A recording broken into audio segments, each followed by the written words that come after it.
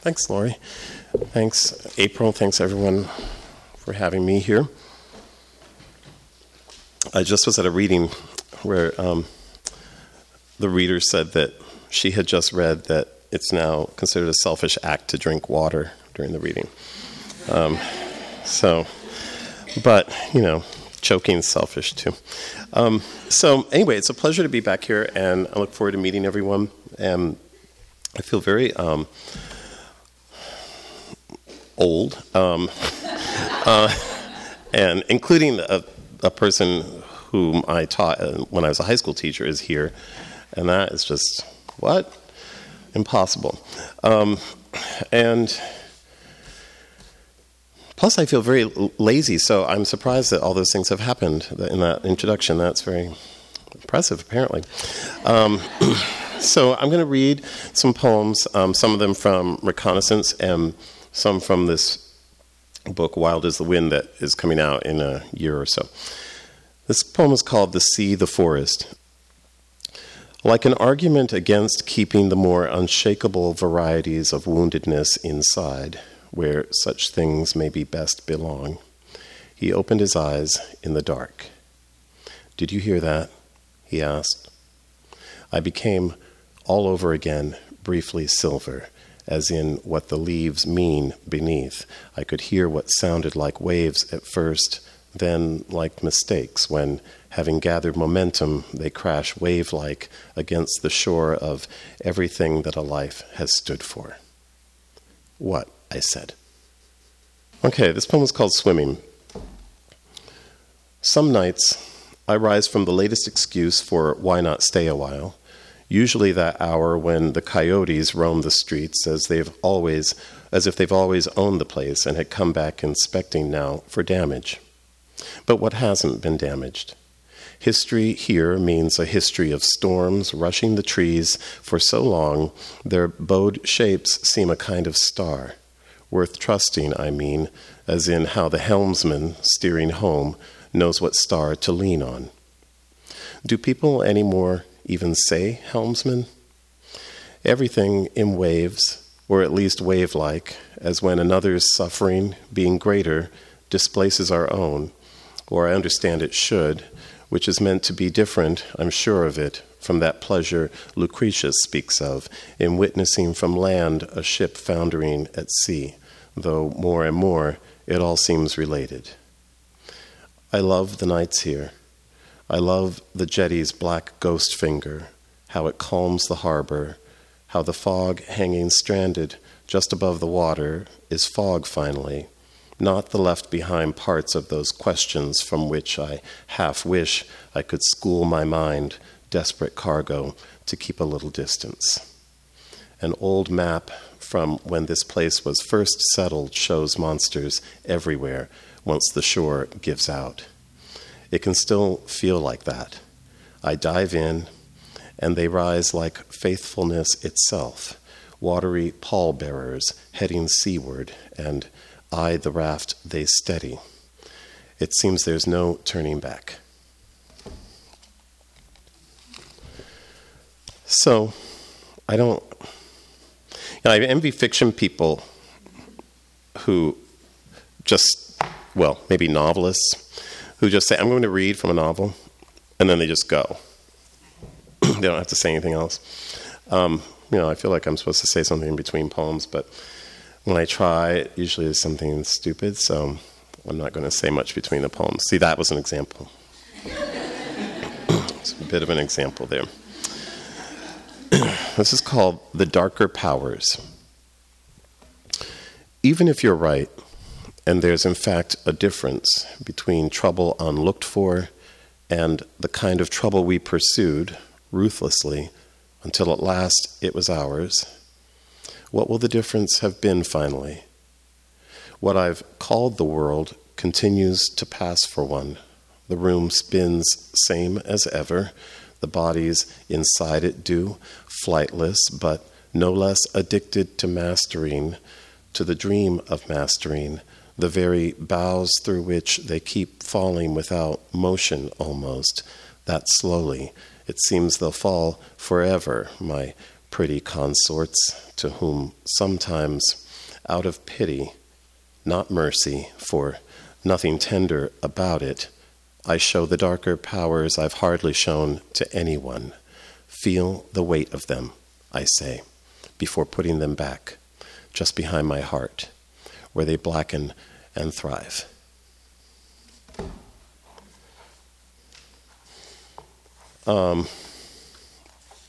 Right. This poem is called Musculature. The last dog I owned, or more humanely put, so I'm told, that I used to live with, she'd follow me everywhere. She died eventually. I put her down's more the point. It is the point. And now this dog, that I mostly call sovereignty, both for how sovereignty, like fascination, can be overrated, and for how long it's taken me just to half understand that. Pretty much my whole life. Mortality seemed an ignorable wilderness, like any other. The past seemed what occasionally it still does, a version of luck, when luck, as if inevitably, gets stripped away. What hope otherwise for suffering? When did honesty become so hard to step into and stay inside of? I'm not saying forever. I could last a fair time on a small while. Sovereignty sleeps hard beside me. I pass my hands down the full length of him, like a loose command through a summer garden. Let those plants that can do so lean away on their stems toward the sun. I do feel the need to say my dog's name is not Sovereignty, which would be a little pretentious. His name is Ben. So, well, you know, I can imagine some people would think that's a poet's dog's name, but not this poet's. It is much easier. This is called For Long to Hold, and that title is from something. It's stolen from something. It's from a poem by Hart Crane called The Broken Tower. Anyway, For Long to Hold. Not because there was nothing to say, or we didn't want to. We just stopped speaking entirely, but like making a gift of it. Here, for you. Saturday birds picked the sidewalk's reminders of Friday night's losses, what got left behind. I've been wrong about more than, despite memory, I had thought was possible. I keep making my way through the so-called forests of the so-called dead. I whistle their branches into rivers elsewhere. They tell the usual lies that water lately can hardly wait to begin singing about. Love as rescue as to have been at last set free. If that's how it always seems anyway, so what that it did? When I whistle again, not so hard this time, more softly, each lie blows out, then away. Lit candles, dust. I take everything back.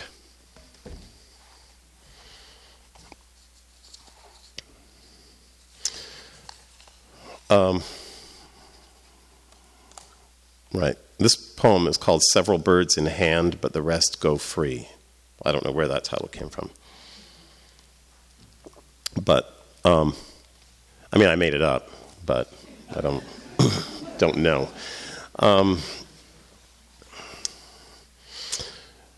So, several birds in hand, but the rest go free. Hiking the restored prairie was more than lovely enough. I could appreciate the good signage, got a chance to forget for a change, to respect fear. Were they happy in any real way, whatever real is, those first pioneers? The happiest people I know are those whose main strategy has always been detachment. I've been working on that. Not so long ago, for example, a sentence like, "The skin where you burned me last week with your cigarette has almost healed completely," was so much harder to say. Progress. The way blue stem, mallow, purple globes of clover, when said together, make a kind of music, though they're nothing alike. Pale colors in a tall field, all a prairie comes to. True pity, as in deeply felt. I save mine, what's left of it, for the wounded animals, the ones not yet dead. Already, I don't mean anymore the soft, dark, violent, rustling wilderness inside the bright one that I was before when I say wilderness.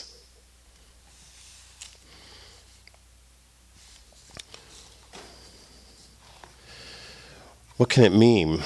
It does mean I went to a restored prairie. But as my friends often say, well, why didn't you just write about the prairie? Why do you have to start thinking? My friends.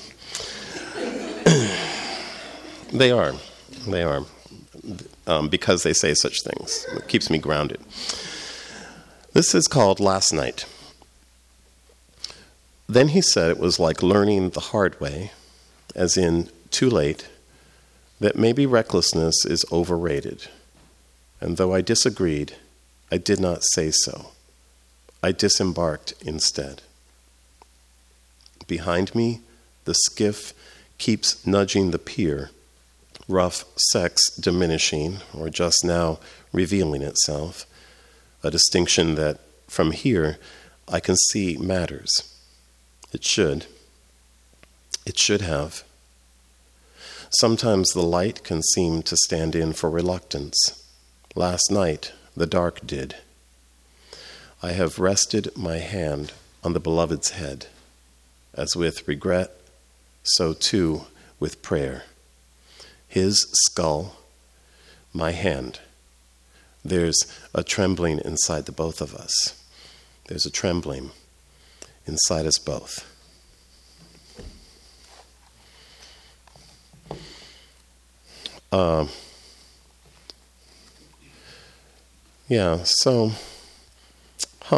This poem is called Discipline. It's very short, as good, effective discipline should be. Well, no time to think about it. Discipline. More theatrically than I'd expected, the trapped hummingbird won't stop beating the mason jar's glass. The staghorn sumac's splayed geometry tilts on the wind. You are the knife, and you are also what the knife has opened, says the wind.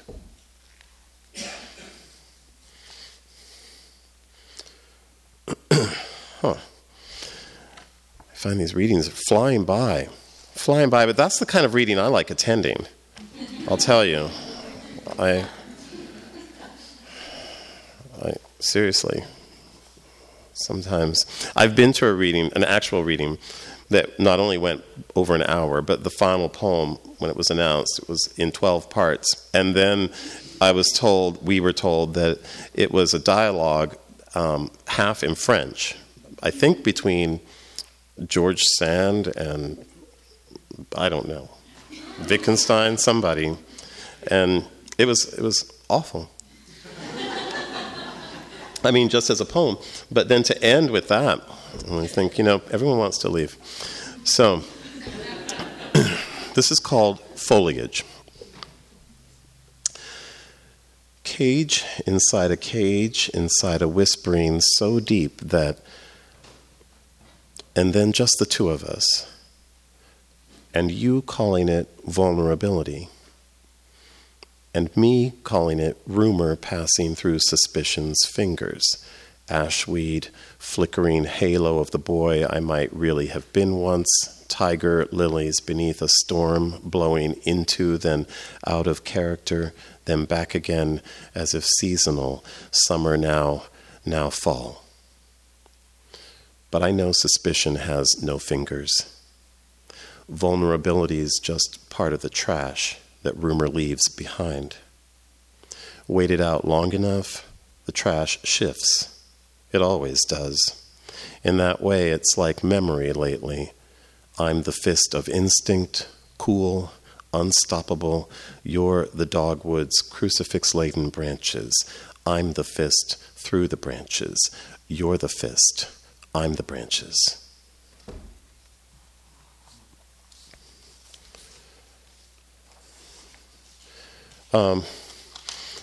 This poem, I know where its title comes from because I started having difficulty coming up with titles. So I got this, I thought, very clever idea, which is to pick lines from my own poems from years ago, but make them the title.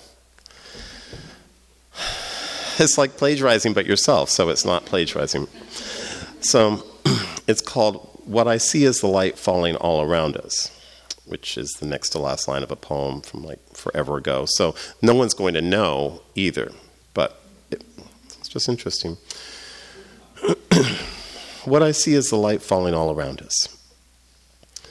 To have understood some small piece of the world more deeply doesn't have to mean we're not as lost as before.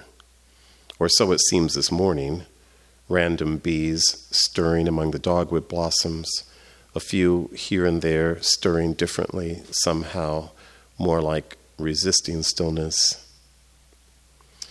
Should it come to winnowing my addictions, I'd hold on hardest, I'm pretty sure, to mystery, though just yesterday a perfect stranger was so insistent that I looked familiar, it seemed easier in the end to agree we must know each other. To his body, a muscularity both at odds and at one with how fragile everything else about him, I thought, would be if I could see inside. What's the word for the kind of loneliness that can feel like swimming unassisted in a foreign language for the very first time?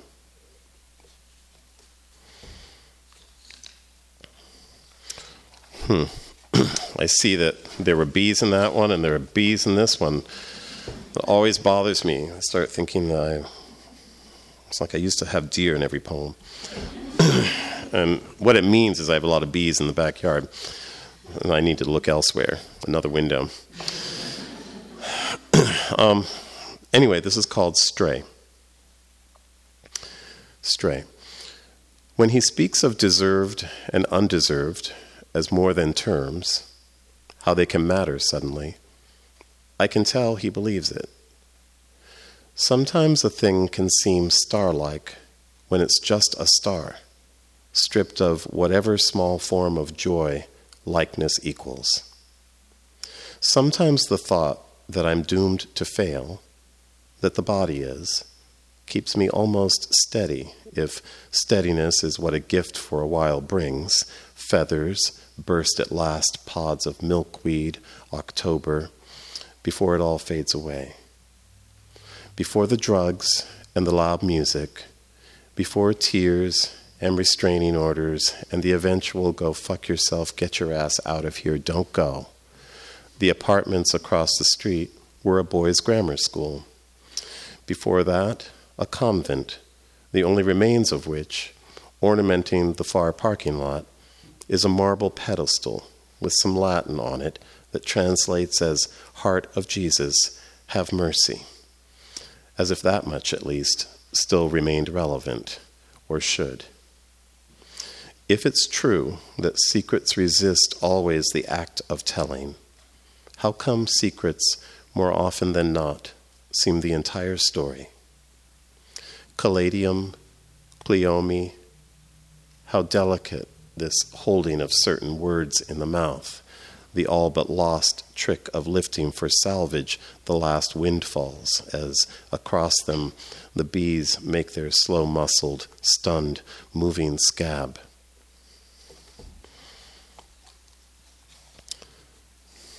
At least there's something to be gotten out of hearing people screaming at each other across the street.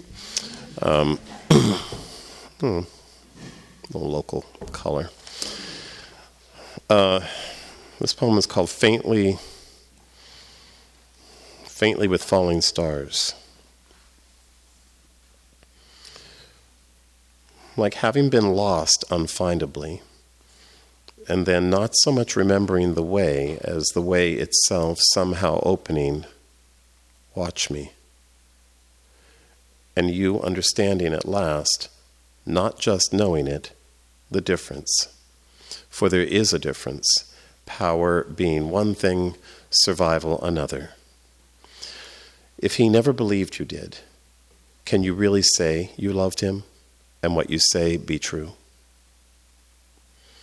At the water's edge, as at the edge of ruin, the kind that's meant to be looked back on once, then it's gone, forgotten, you lift two fingers. Your eyes shift eastward, conquest, and, by whatever name, the glittering slaves that always follow conquest, like a bridal train. How flushed the bride looks, pulling your broken face, not untenderly, toward hers, less broken.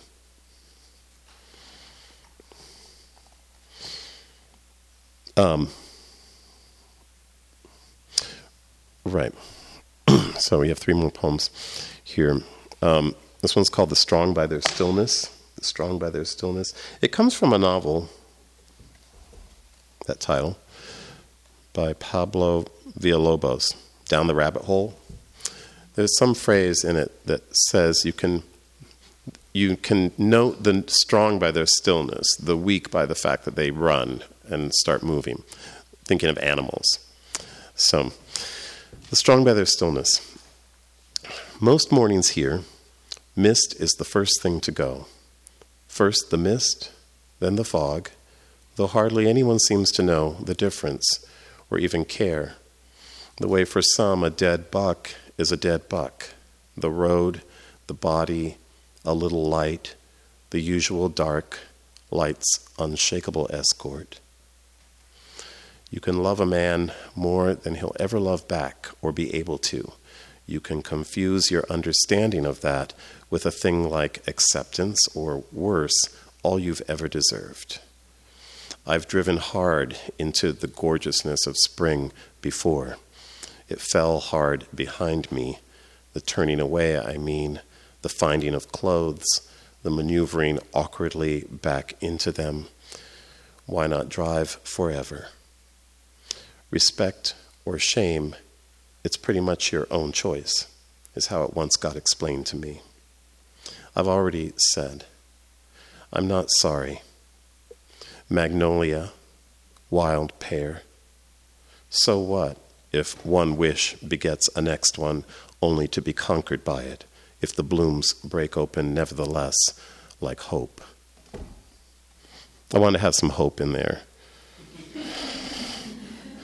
So there it is, one word. All right, so as I said, 3 poems, so that means there are 2. Because I also don't like that at readings. People will say, I have 3, but you're sure you counted 5. And it's like, what's wrong with them? What land do they live in? Well, that strange word couple, a couple more, that means 5? I don't understand. So, this poem is called At Bay. It's kind of one run-on sentence. Choral bells purpled the fallen sycamore leaves, dead. The dead versus those who attempted death, versus those who effectively fashioned out of such attempts a style akin to electric guitar shimmer, swelling and unswelling like starlings when they first lift off, or like stars when, from their fixed sway, they come suddenly loose. The hero lets go. All gone, a career spent swallowing, trying to catastrophe's jewel-studded tale, unswallowable because holy in the way of fanfare, its gift for persuasion, how it can make of what's ordinary, and therefore flawed, of course, a thing that's holy. For a time it seemed so. Didn't restlessness seem to be, little god of making, no less impossible in the end than any of the gods? Where's the holiness? restlessness. They sleep never, they tire infrequently. To be tired bores them. Distraction refined by damage would be their drug of choice, hands down, if they could choose. Even they don't get to. And I'll end with this poem, Wild is the Wind, which I know is a song. People keep asking me, do you know? Yes. And what they usually say is, do you know it's a song by David Bowie? I know it as a song recorded most memorably by Nina Simone. But David Bowie's is fine too. Wild is the wind. About what's past, hold on when you can, I used to say. And when you can't, let go. As if memory were one of those mechanical bulls, easily dismountable, should the ride turn rough. I lived in those days at the forest's edge, metaphorically, so it can sometimes seem now, though the forest was real, as my life beside it was. I spent much of my time listening to the sounds of random, unknowable things dropping or being dropped from variously a middling height or a great one, until by winter it was just the snow falling, each time like a new, unnecessary taxonomy or syntax for how to parse what's plain, snow from which the occasional lost hunter would emerge every few or so seasons, and just once a runaway child whom I gave some money to and told no one about, having promised. You must keep what you've promised very close to your heart. That way you'll never forget, is what I've always been told. I've been told quite a lot of things. They hover, some more unbidden than others, in that part of the mind where mistakes and torn wishes echo as in a room that's been newly cathedraled, so that the echo surprises, though lately it's less the echo itself that can still most surprise me about memory. It's more the time it takes going away. A mouth opening to say, I love sex with you too. It doesn't mean I want to stop my life for it, for example. Or just a voice, mouthless, asking, since when does the indifference of the body's stance when we're alone, unwatched, in late light, amount to cruelty? For the metaphysical poets, the problem with weeping for what's been lost is that tears wash out memory, and by extension, what we'd hoped to remember. If I refuse increasingly to explain, isn't explanation, at the end of the day, what the sturdier truths most resist? It's been my experience that tears are useless against all the rest of it, that if I could, I'd forget. That I keep wanting to stay should count at least for something. I'm not done with you yet. Thanks very much.